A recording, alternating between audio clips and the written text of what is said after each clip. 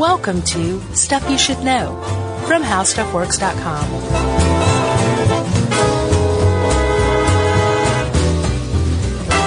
Hey, and welcome to the podcast. I'm Josh Clark. With me, as always, is Charles W. Chuck Bryant, and there's Jerry, and the three of us together are Stuff You Should Know. Hey, buddy. Hey. How's it going? It's going pretty good. I have to say, this was one of the better articles I've read in recent memory. Wow. By Mr. Jonathan Strickland, our nemesis at TechStuff. Yeah. He wrote a great article on sign language. Arch nemesis. Who knew?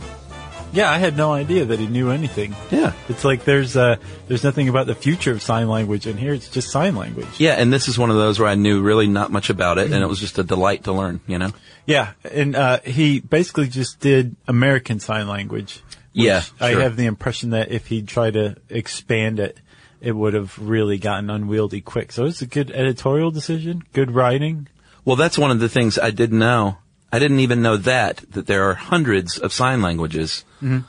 I kind of thought it was all the same, but he makes a point even that you may be better able to communicate with someone speaking French Sign Language, because that was the basis of American Sign Language, right, than to speak sign language if you're American with someone speaking British Sign Language. Yeah, because it's just different. Sharing a common spoken language with another country does not mean has nothing to do with that they share common sign language. Yes. No. And that's a really good point, because it reveals that the deaf community has over time just basically said, we're going to do this ourselves. Yeah, and it even gets to the point where regional dialects, just like a regular spoken language, mm-hmm. it basically just is a regular language. Well, like right. The more I read it, the more I was like, this is just like speaking English or speaking Southern English or Midwestern English. Sure. You know? Yeah, and you know, depending on your community, the community you're raised in, the type of house you were raised in, that's what will necessitate what kind of sign language you learn or develop or whatever. Pretty cool. Yeah, it is. And let's talk about the history of this a little bit first. Okay. So, Chuck, you know, humans have a long and storied history of mistreating groups that are different from everybody else. It's what makes America great. Not just America. It goes back even further than that. Humanity. The deaf community, up until shamefully recently, were kind of one of those groups that were just kind of mistreated. Yeah. The Torah, for example, forbids deaf people from fully participating in some of the rituals in the temple. The ancient Greeks wouldn't allow deaf people to be educated. St. Augustine, he's a saint, for goodness sake. Yeah. He taught that deaf people were evidence that God was angry at their parents. Wow. Yeah. It wasn't until about the Renaissance that anybody finally took a stab at educating deaf people, and they found pretty quickly that, they just can't hear. Right. That's the thing. Right. They can learn very quickly, and just like you and me. So that kind of became the springboard once people figured out that you can educate deaf people, to them being included more into a normal society. Yeah. But for a long time, they were mistreated. And as a result, I think they kind of, well, I'm speculating here, but I think they kind of said, we're going to handle this ourselves, like I said. Right. Like, we're going to develop our own language. Take matters into our own hands, literally. Yeah. Yeah. And that's where sign languages started to come from. Just necessity is the mother of invention. Sure. You need to be able to communicate with people around you. And so sign language developed in communities where there were deaf people who were accepted and not just kind of put to the side. Yeah, before it was even, they were getting official with it, people were using sign language. Right. Because they were like, well, I don't care if you're going to make it some official language or not. We need to talk to each other. Exactly. So we're going to figure it out. And not only do they need to talk to each other, they need to talk to the community at large as well. Sure. And there's actually this really cool story on Martha's Vineyard. There was up to a quarter of the population when they moved over here from England. They were an isolated population. Mm-hmm. So, they suffered what was called a founder's effect, where the population just kind of bottlenecked. Yeah. And these families intermarried. but they didn't marry outside of their group. Yeah. So deafness was a hereditary deafness was a trait that was passed along the group. So up to a quarter, 1 in 4 people in this community were deaf. Really? Right. As a result of this community on Martha's Vineyard in the early 18th century, having up to a quarter of its population deaf, a specific type of sign language called Martha's Vineyard Sign Language developed. And not only were the deaf in the community proficient in it, everybody in the community was proficient in it. Wow. And up until 1952, when the last deaf Martha's Vineyard born resident died, that's when it became extinct. So they were practicing it from about 1700 to 1952. And apparently, Oliver Sacks went and interviewed some of these people for part of a book. Man, he's always on it. He is. Yeah. He reported that some of these elders, these Martha's Vineyard elders, reverted to sign language while they were talking. And so they were coming in and out of speech and sign language and apparently weren't even aware that they were doing it. That's awesome. And they were not deaf. That might be the fact of the show. Martha's Vineyard Sign Language? Yeah. It could be one of them. I think there's a bunch in here. Yeah, agreed. So if we're talking about history, we have to go back to the early 1800s, to a dude named Thomas Hopkins Gallaudet. And, he was a minister to the deaf, and he went to Europe because, like we said, in France is where it sort of originated officially. And he wanted to learn some techniques on how to teach this stuff. Met a guy named Roche Ambrose Hucuron Sicard, who was an abbé. Abbé Sicard. Yeah, it's a title. He's like a clergyman. Right. He was the director of the School of the Deaf in Paris, and he learned some stuff from him and then plucked one of his students, Laurent Clerc, and said, hey, there's big money in this. Let's go start a school in the United States. Mm-hmm. That probably wasn't his motivation. I hope not. Although you never know. Nothing wrong with making a little money by starting a school. Sure. So they established the American School for the Deaf in 1817 in Hartford, Connecticut, and went on, like they incorporated what they learned in France with what was already going on in the United States. Right, which is why, like you said, if you are an American Sign Language speaker and you go to France and you're speaking with a French Sign Language speaker, you'll probably be successful because American Sign Language is partially rooted in French Sign Language. Yeah, more so than like going to England. This is so weird to think about. Yeah. And they ended up founding as well, Gallaudet University in DC. Go Bisons. Is that right? Yeah, they got a football team. I played for the Beverly Bisons in elementary school. Really? I'm a Bison. It's pretty cool though. They got a football team, all deaf and, or hard of hearing. And it's cool to watch the video. Like, you know, the coach is giving like the motivational speech and he's signing at the same time. And it's, I don't know, I think it's kind of neat. That is cool. And I thought about this too. Probably not affected by home field advantage or not. Oh, the noise? Yeah. I wonder though, like, the trembliness of it, of that much just sound. Yeah. The sound waves, the physical waves hitting you.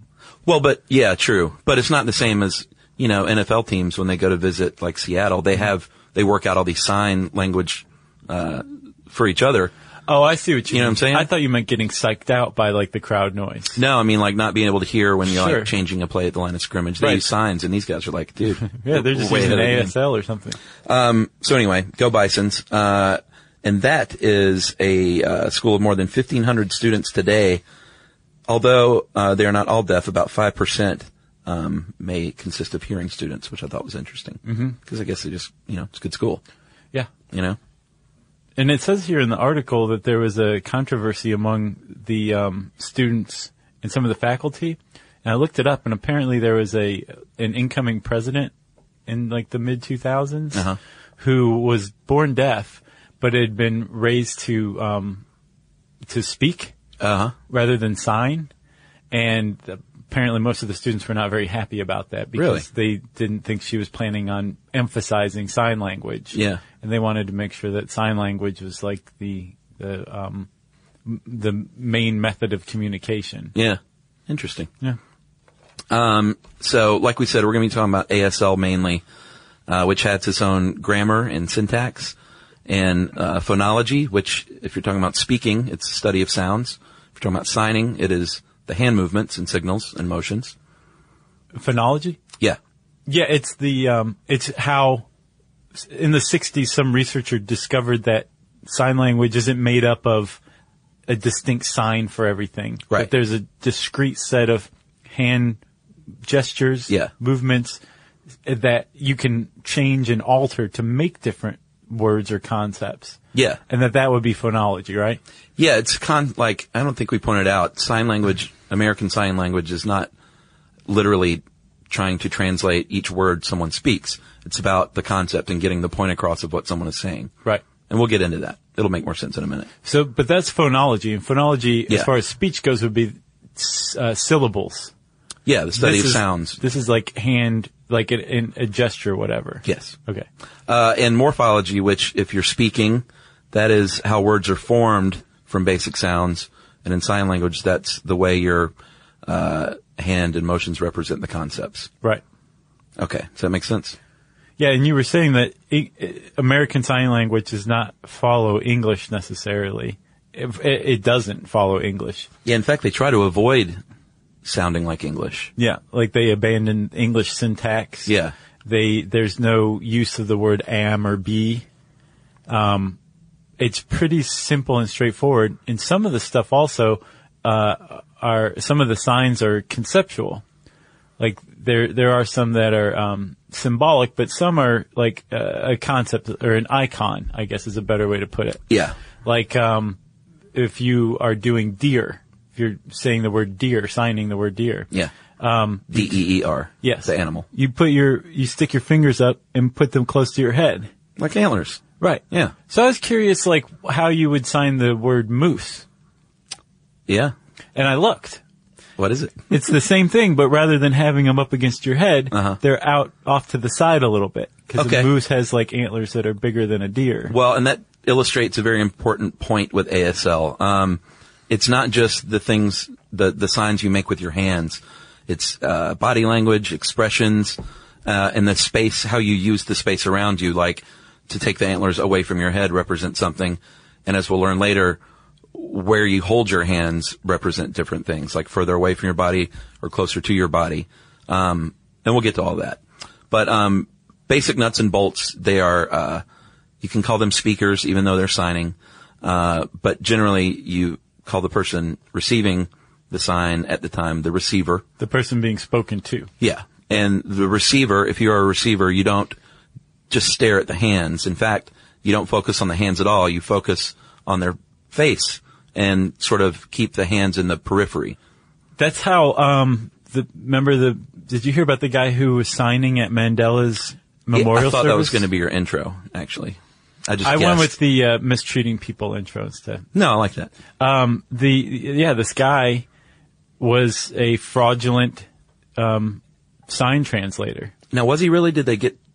Because I thought he was like, no, I'm not fraudulent. I'm just. He was a fraud. Okay. What's unclear is, so he suffers from schizophrenia. And he was hired on officially to do this. And they think that the way he was hired was because his rate was about half of what a normal sign translator would have been. Yeah. So they basically just went with the cheaper option. Sure. And didn't do their due diligence and figure him out, because he'd actually done this before where he doesn't know sign language. Yeah. And he apparently has no malicious intent or anything like that. I don't know if he just needed money, or if he thinks he knows sign language, or if he wants to know sign language, or he feels like he can get it across. But during Mandela's funeral, he was doing all this sign language, and it was total nonsense. So none of it was real at all? No, it was utter gibberish. Yeah. And one of the ways that the deaf community, who were understandably upset at all this, I bet some of them got a good laugh. Sure. But overall, they said, if you're doing sign, you don't just sit there with like a stone face, which this guy was doing. He was all hand gestures. Oh, yeah. And the hand gestures didn't mean anything. Right. But then also you express most of sign language with expressions, with facial expressions, with movement. Yeah. You don't just stand there because it doesn't do anything. You're not getting your point across. Yeah. So this guy, one of the ways he was found out, was the fact that he was like stone faced? Yeah. Wow. And if you go and look at it, he's not moving his face at all. Like he's completely solemn. He was found out pretty quick too. Yeah, because I'm sure there are people watching it who are like, Yeah. what's going on? This guy's talking gibberish. So weird. Yeah. If you were signing actions, a lot of times, but not always, you just mimic the action. Mm-hmm. Like Strickland points out, if you want to sign eat, you hold your finger and thumb like you're holding like a little piece of chocolate, and you go to put it in your mouth. Yeah. And that means eat. Pretty straightforward. And there's also something I think that's kind of neat and efficient about sign language is that that same sign for eat it doubles for other signs too, depending on what you do with it. Yeah, it can get confusing. It can, but it's also I don't know. I like it makes the whole thing more elegant to me that one sign when delivered in a certain way changes the meaning, and you really have to pay attention. Yeah, for instance, if you want to sign food, it is the same.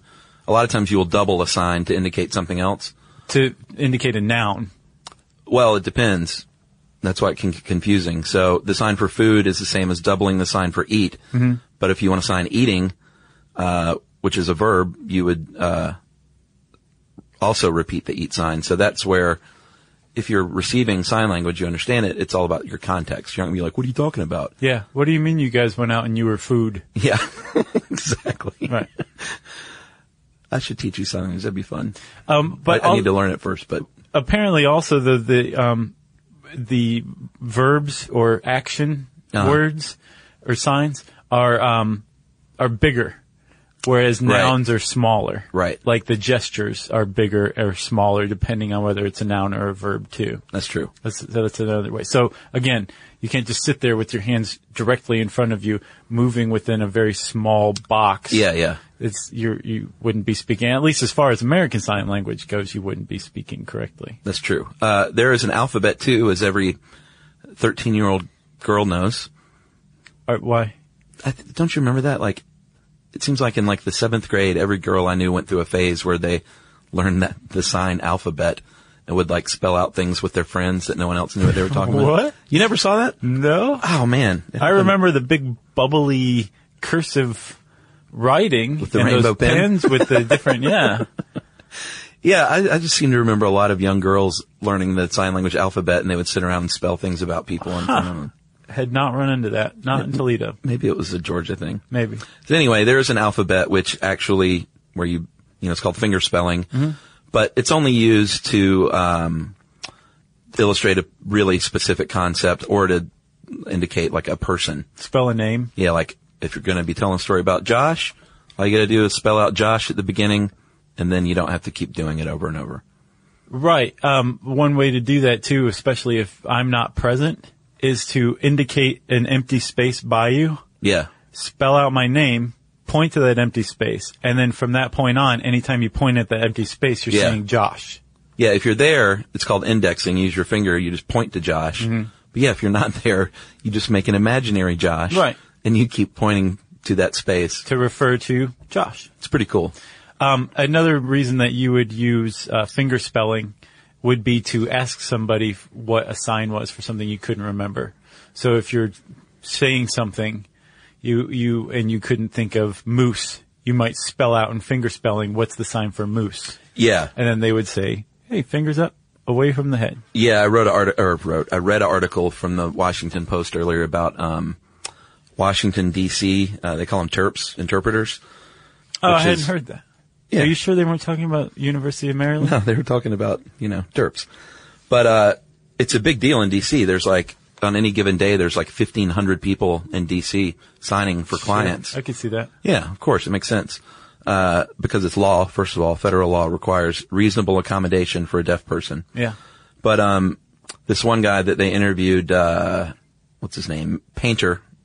He said that spelling is your back door. Yeah. Like and it's tough in DC because he was like, basically try signing a speech by Bernanke when they're saying like very DC specific political jargon that maybe not have a concept you can represent, like fiscal cliff or it's not your first rodeo or kick it down the road a little bit.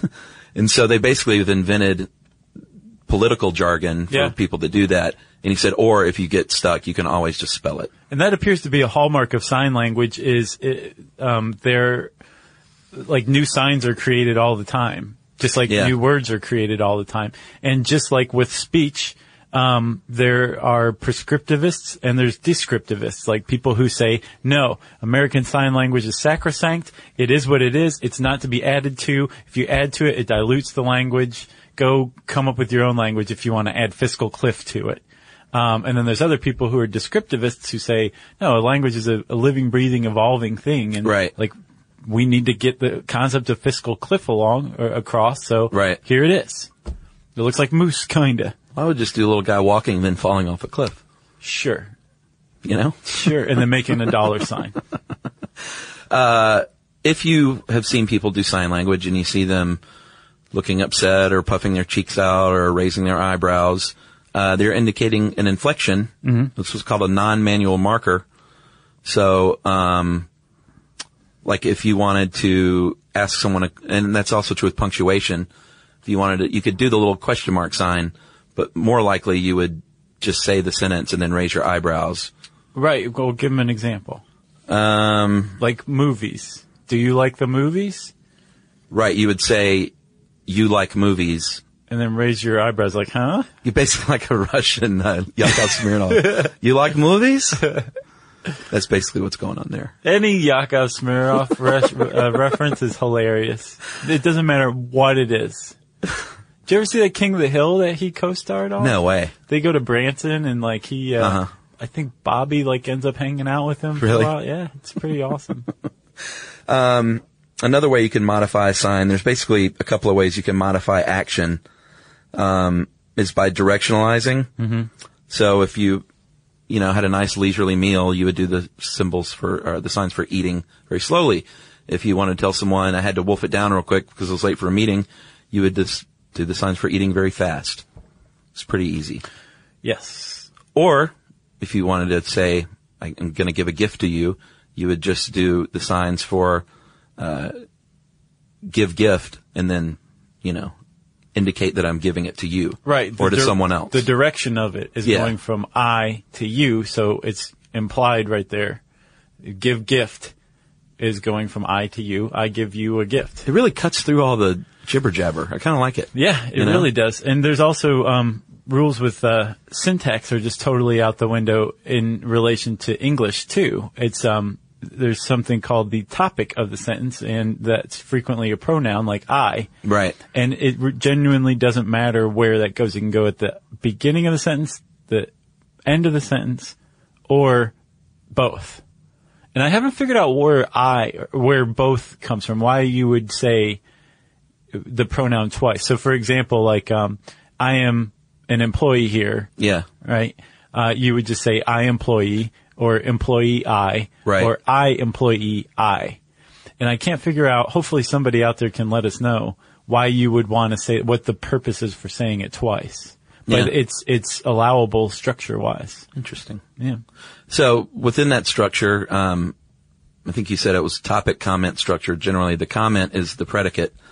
So. Man, this took me like down memory lane. Yeah. I was like, what's a predicate again? Yeah. It says something about the topic or, the, object, if you were talking about English. Mm-hmm. And then there's the tense, of course. If you want to talk about when something happened, you can do it in a variety of ways. But generally you would announce the tense at the beginning, and then you wouldn't have to keep saying it over and over that you're like speaking in the past tense. Right, until you change tense. So you would start by saying yesterday, and then you would start talking about how you went to the store and you saw this Trans Am and you're like, hey, that's a great Trans Am to the guy. And he said, thanks a lot. But then today, so then you'd sign today, I saw the Trans Am again and it had gotten an fender bender. Right. And it was sad. Right. So in the middle, you've signed today, and it's changed tense. Yeah. So the tense this is something you have to pay attention to. Like sign language, American Sign Language relies on you to be a smart, non-lazy person. Sure. Because you have to pay attention. You have to keep up with what you're saying. So you can't just, drift off or, just start staring into the middle focus, like Right. you have to be paying attention. And it's not just because you're watching the signs or anything like that. Like it can change and switch very suddenly. Yeah. Going from yesterday to today, and then everything after that stays the same. And you have to look for a change in tense so you don't miss it and get confused. Yeah, and they're quick too. And it relies on you to understand context as well. So, for example, if you were saying, I had lunch today. Yes. I went out for lunch today. You can't even speak it in English. Or I went out for lunch this afternoon. Okay. Okay? Yeah. You would say, today I go to lunch, is what you would say in sign language. And depending on when you were saying it, the receiver would know what you were talking about. If you were talking about in the morning, Right. they would know, oh, well, you're going out to lunch this afternoon. Or if you were talking to them that night, they would know, oh, well, you're saying you went to lunch already this afternoon. Yeah. Not you're going to, you already went. Right. It's all context as well. Yeah, like you said earlier, you won't get confused if you're understanding what they're saying. Yeah. I guess that makes total sense, doesn't it? It really does. It's smart. Yeah. We talked about using the space. If you sign close to the body, it might have been something that happened recently, or it might happen soon. Mm-hmm. If you sign further out, maybe it was something that happened a long time ago, or it might happen way far in the future. Yeah. Again, super interesting and smart. And that kind of runs into the calendar that some synesthetes report around them all the time. I thought of that same thing. Didn't it make you think of that? Totally. I wonder if Strickland did that on purpose. He is an evil genius. All right, so I think maybe we should take a message break and then get to the etiquette of sign language. Stuff you should know. All right, Chuck, we're going to talk about Mr. Manners. etiquette. Yes, there is etiquette, like with regular speaking language.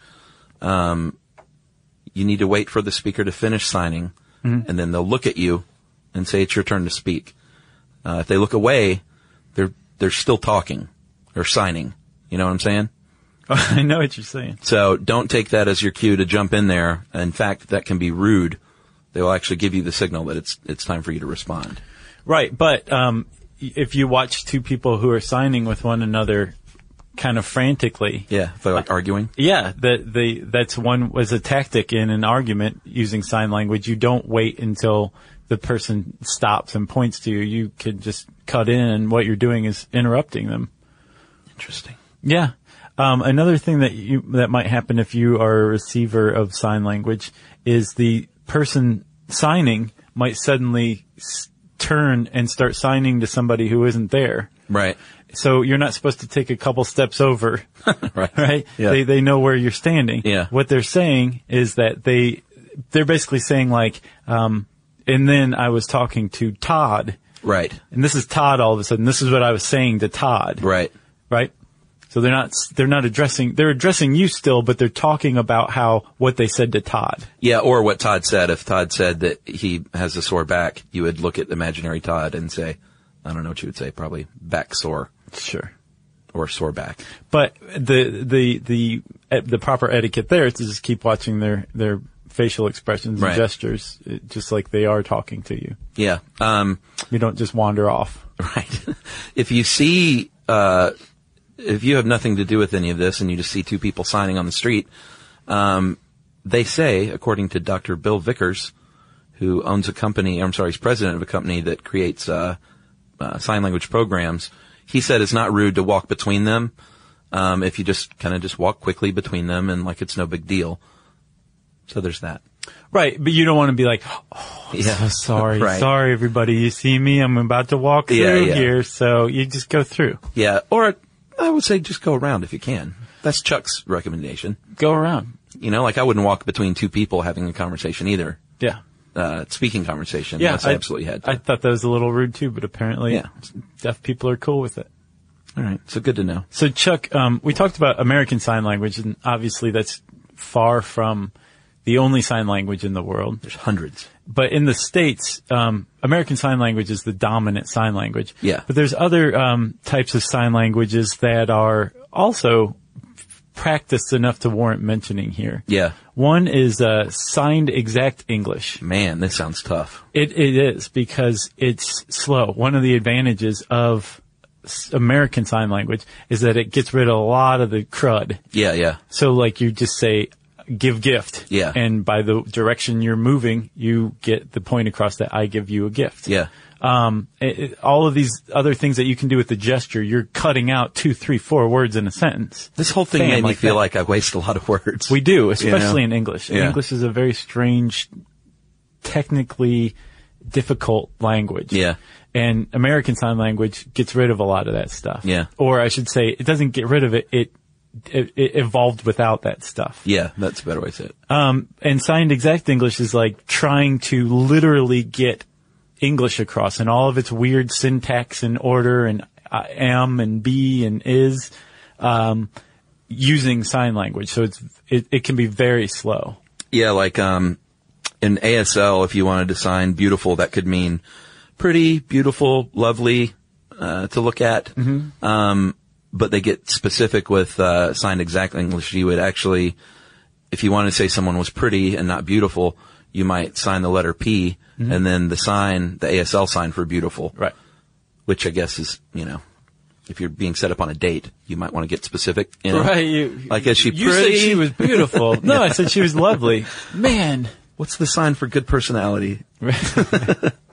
And Strickland points out that hearing teachers who interact with deaf children prefer signed exact English to ASL because I guess just when you're at that stage in life to match up with the English spoken language, they think that has some benefit. Well, yeah, there's I guess one way of looking at educating deaf children is this whole immersed education. Yeah.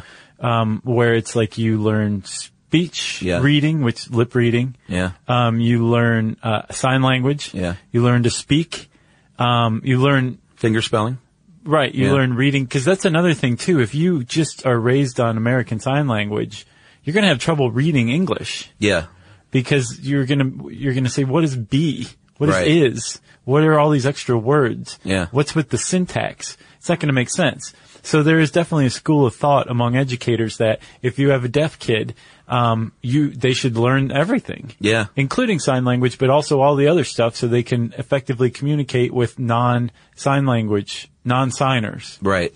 And that's as opposed to someone who loses their hearing later in life? No, I think that's opposed to people who think like, well, we're a deaf community and sign language is enough for us. We don't have to know how to speak. Why don't hearing kids learn sign language? Yeah. Why is it on us that we have to learn all this extra stuff? Yeah. Why is there not a balance? Right. So I think that's, I think those are two camps. I don't know if that's the whole thing, but Gotcha. I think some people think you should learn everything, where other people are like, well, sign language is good enough. Right. Interesting. Well, there's one more we'll get to in a second, called Pidgin Signed English, right after this message break.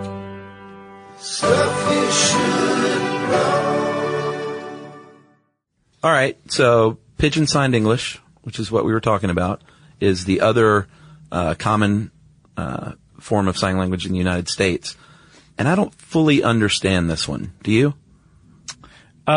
It seems to be the middle ground between signed exact English and American Sign Language. So they try to follow English syntax, but they don't have like be. Okay. So there wouldn't be like I give you a gift. Right. It might just be like I give you gift. Okay. You know? Yeah. That makes more sense. Yeah. They do not require in Pidgin Sign English, prefixes and suffixes like they do in SEE. And they say it can be easier to learn than either one of the other two versions because it does match up with, English syntax. Yeah. And if you're one of those educators who thinks that kids should learn everything. Yeah. You would be teaching C or I imagine at least Pidgin Sign. Yeah. And they say you can speak out loud and sign at the same time easier because you're not going to get ahead or fall behind. Mm-hmm. Because it'll match up more. Yep. Makes sense. And then there was a push because like we said, if you're deaf and a speaker of American Sign Language and you go to Great Britain, like you're going to have trouble communicating just like an English speaker would have in France. Yeah. What's a garage? Or a lift? So there was this push in the mid 20th century to create an international sign language. Yeah, that's what I thought everything was. And I kind of did too. Yeah, I was very naive about all this. Yeah, same here. The American or International Sign Language it came out of the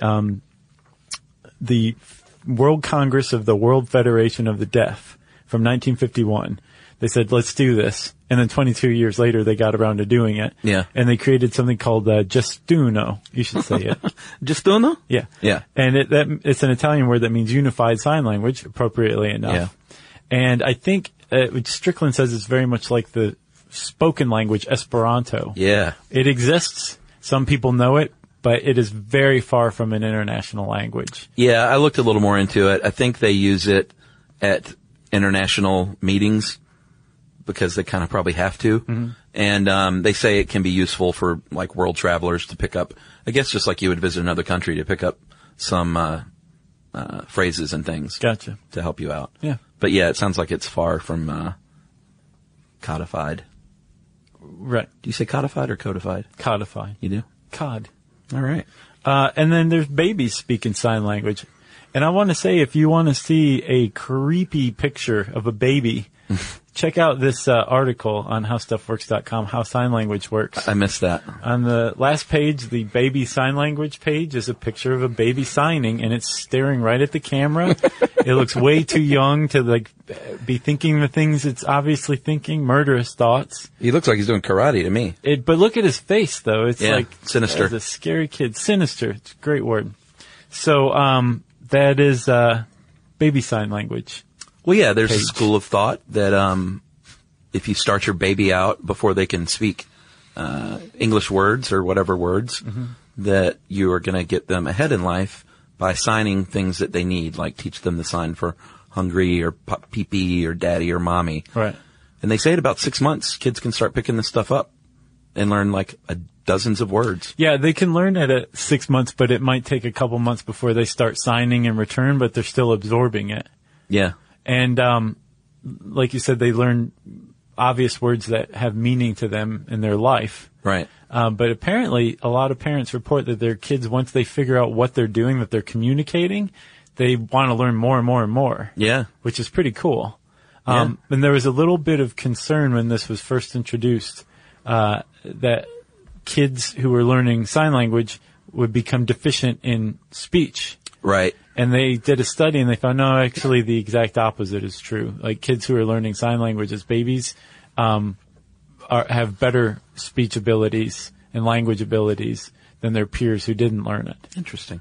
That's at least one study found. But, these same researchers recommend that if you're teaching your kid sign language, which I didn't know it was a thing, but Yumi and I went to go visit a friend of hers. You didn't know it was a thing? And like they started signing to their baby and I was like, what is going on? Is your kid deaf? Yeah, kind of. Yeah. And apparently it's a thing. I didn't realize it. I'd seen it before. But they're saying if you teach your kid, your hearing child, sign language, speak the word as well, so the kid comes to understand that speaking and signing they're saying the same thing. Okay. So there's not a reliance on just one or the other, I guess. Yeah, I'm glad to know that it does lead to better speech maybe later on, because when I first saw people doing that, it was kind of like I was one of those doubters. It was like, come on, what are you doing, really? Yeah. But now I get it. Yeah. It makes sense. Plus, it's kind of cool. Like if you can get your 7-month-old kid to sign things to you. Yeah. It's almost like the same thing, but on the opposite end of the timeline of getting messages from the grave, you know? Like babies can't talk for a reason. I think they know stuff that they're not supposed to know, you know? So if your baby does the sign for Area 51, you're in trouble. Right. I got one more little fun thing. I was talking about the guy in D.C., Painter is his last name. He said that a lot of times they'll get hired because they have to get hired, you know, to under federal law, but there won't be anyone there that's hard of hearing. Right. But they still have to stand up there and sign. And he calls that, and the Terps apparently call that air guitar. That's awesome. Pretty good. Yeah. Cool. So sign language. Yeah. If you have a friend who is deaf or hard of hearing and is a sign language person, a signer, I guess, and you want to ask them how we did, if you go on to stuffyoushouldknow.com and go to the page for this episode, it will have a full transcript for it too, so everybody can check it out.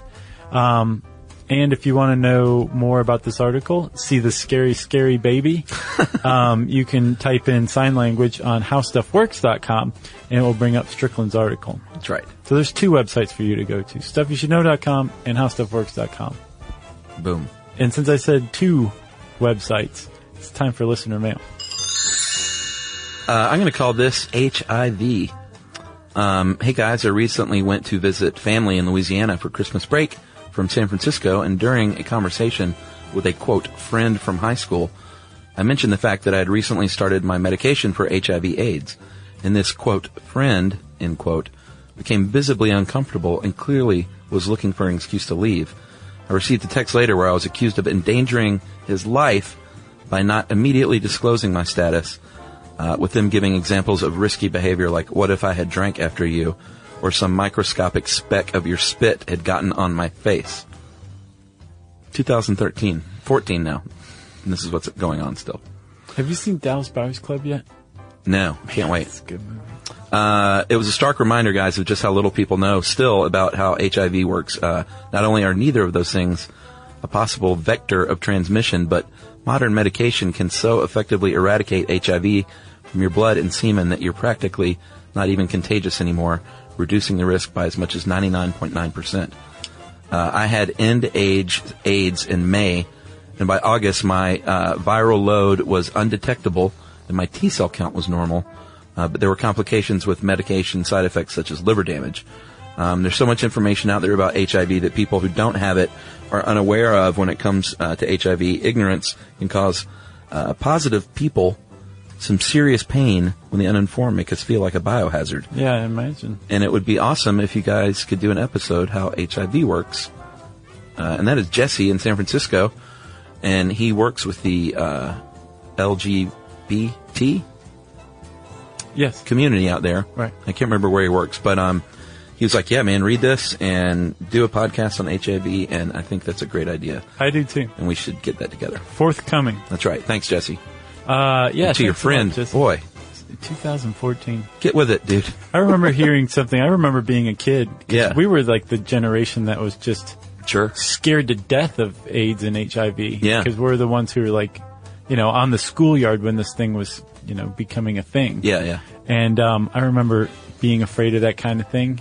And then learning as I got a little older, like, you'd have to drink something like a gallon or 2 gallons of an HIV patient's saliva to possibly contract HIV through saliva or something like that. And you were like, I just drank a quart, so I'm good. Right. I'm good to go. Isn't that grody? And the whole toilet seat thing, remember that? Yeah, I remember that. It's just ridiculous. But I have one for you that's surprising. Oh, we'll do a podcast on it. Okay. Oh, man. That's suspenseful. Okay, so look for an HIV podcast, too. Agreed. If you want to get in touch with Chuck or me, you can get in touch with us via Twitter. That's right. At SYSK Podcast. You can join us on Facebook.com/Stuff You Should Know. Send us an email to StuffPodcast@Discovery.com. And, as always, go check out our home on the web, StuffYouShouldKnow.com.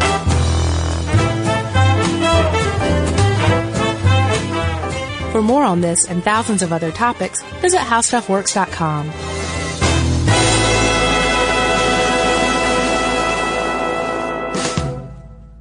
This episode of Stuff You Should Know is brought to you by Lynda.com. Lynda.com offers thousands of engaging, easy-to-follow video tutorials taught by industry experts to help you learn software, creative, and business skills. Membership starts at $25 a month and provides unlimited 24/7 access. Try Lynda.com free for 7 days by visiting Lynda.com/SYSK.